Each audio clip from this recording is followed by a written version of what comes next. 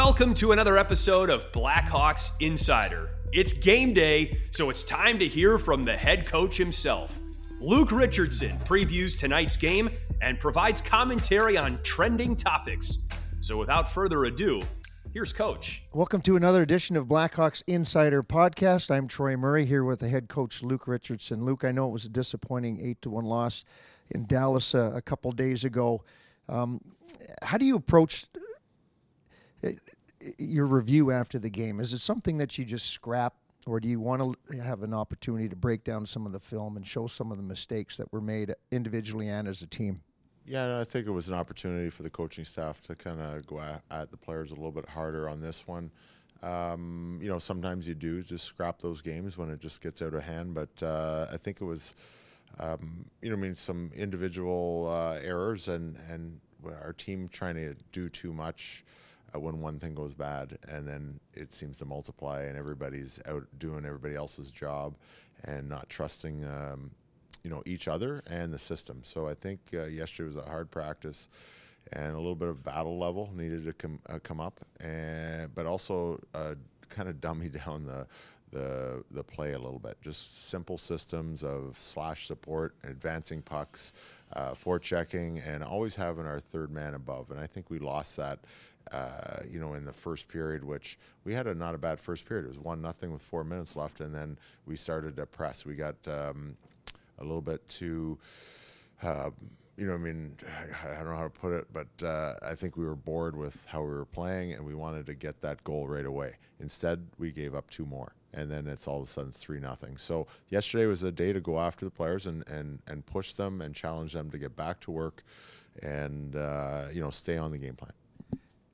Words from Nick Foligno after the game showed a little bit of frustration, obviously, in the way that the team is playing. Looking for that consistency this year, the baseline of the hard work and the competitive. What do you like about the fact that a leader like Nick Foligno steps up and kind of challenges the team in a way that you guys did yesterday with the hard practice? Yeah, I think it's consistent with what the coaches want to say, and sometimes when the coaches continually say it, it becomes like parents telling children to do their duties around the house, and you roll your eyes and things kind of get done half done. And I think when a player or a peer as a teammate challenges the team, including himself, I think it goes a longer way, and then the coaches follow up on that. I think it's a good scenario, and we don't have anything orchestrated with Nick. He's just that type of leader, and we kind of can cue off of that. So it was a good, I think, system of him talking on the players' behalf, and then the coaches following up, basically the same message. And they all went out and had a real hard-spirited practice yesterday and have good energy this morning. So we don't necessarily think it's cured in one meeting or one practice, but it's a step in the right direction. The group takes another hit in that game against Dallas. Tyler Johnson goes down, is going to be out for a while. Brett Seney called up from Rockford. What is the lineup going to look like tonight? And if you look at some of the inconsistencies this season, does it have to do with the fact of the change in the roster with all the injuries, people coming in, people coming out for different situations at different times?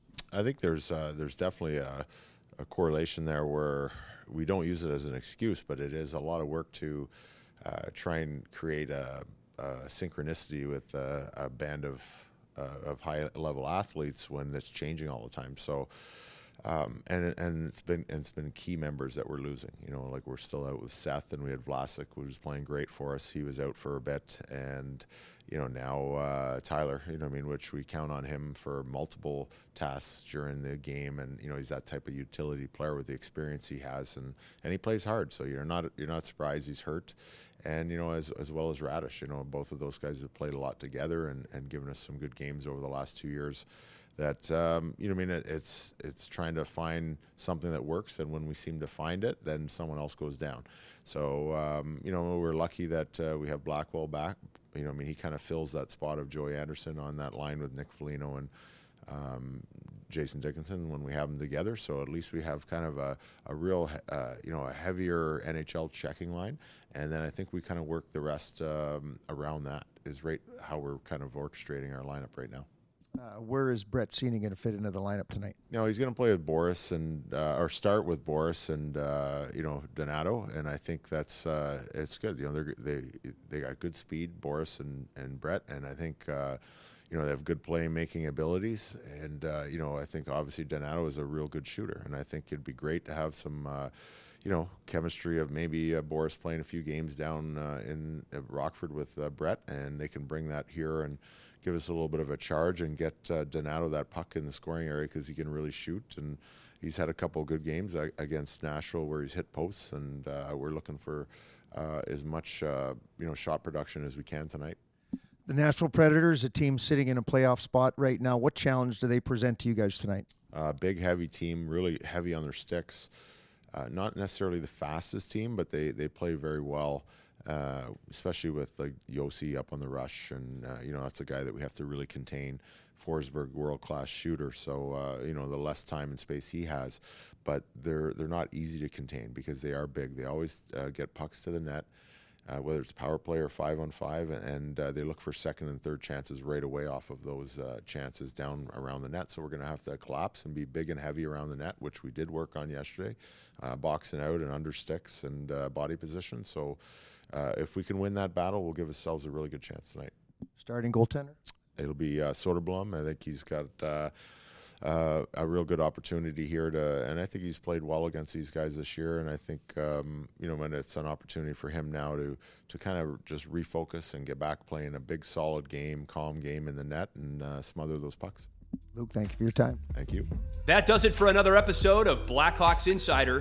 Be sure to subscribe on Apple Podcasts, Spotify, or YouTube, and tune back in every time your Chicago Blackhawks lace up. And thanks to Southside Jake for the tracks on this podcast. You can also find him on Spotify, so be sure to give him a follow.